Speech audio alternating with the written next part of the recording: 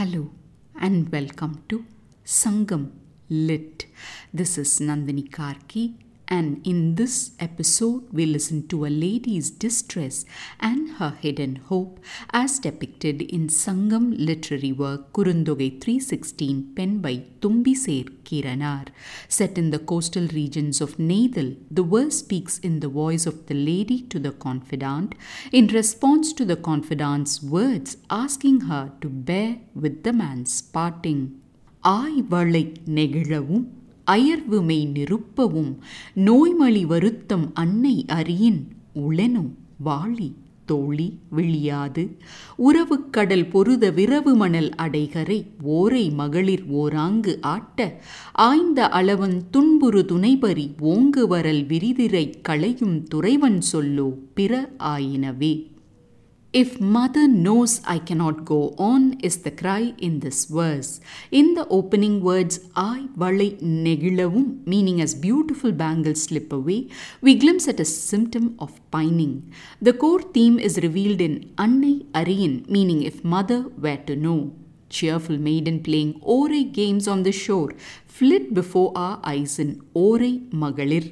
We see wildlife projected with human emotions in Ainda Alavan Tunburu Tunaipari, meaning the tired crab's sorrowful dash, ending with the words Turaivan Sollo Pira Ayinave, meaning the Lord's word has become something else. The verse invites us to know more. Mother's ire and maiden's play seem to be the two significant threads in this verse.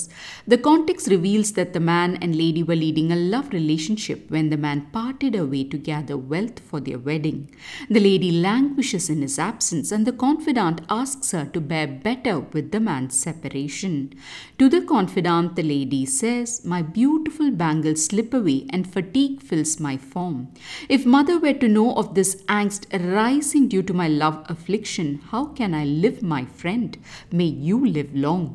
In the spreading sands decked near the strong seas, as maiden indulging in Orai games chase it on one side, a tired crab runs terrified and its suffering-filled struggle is ended only by the soaring waves that rush to the shores of the Lord.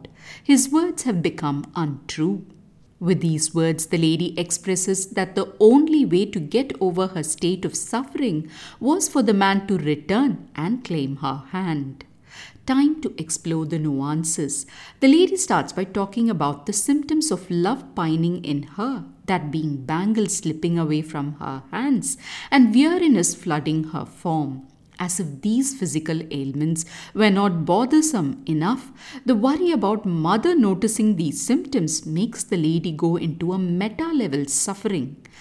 Then, to describe the man's shows, she mentions maiden chasing a crab.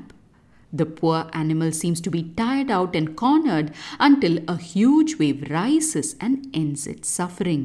After that description, the lady concludes that the man's words were not what they seemed like in the beginning. By that statement, the lady means that the man had not kept his promise of returning to her soon.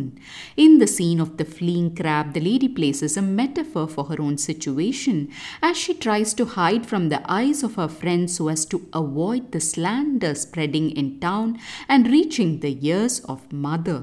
In the rising wave that envelops the crab and takes it to safety, the lady places a hope that the man too would return thus and snatch her away from this sorrowful situation to the safety of a happy married life.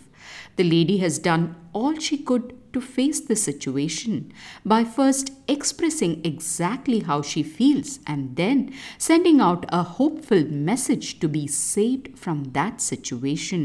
Sometimes hope is all there is, and life often shows that it will do. Thanks for listening to this episode of Sangam Lit and journeying with me to ancient lands and minds. Please visit nandinikarki.com to share your thoughts and do spread the word about Sangam Lit. Until next time, Nandri Vanakkam.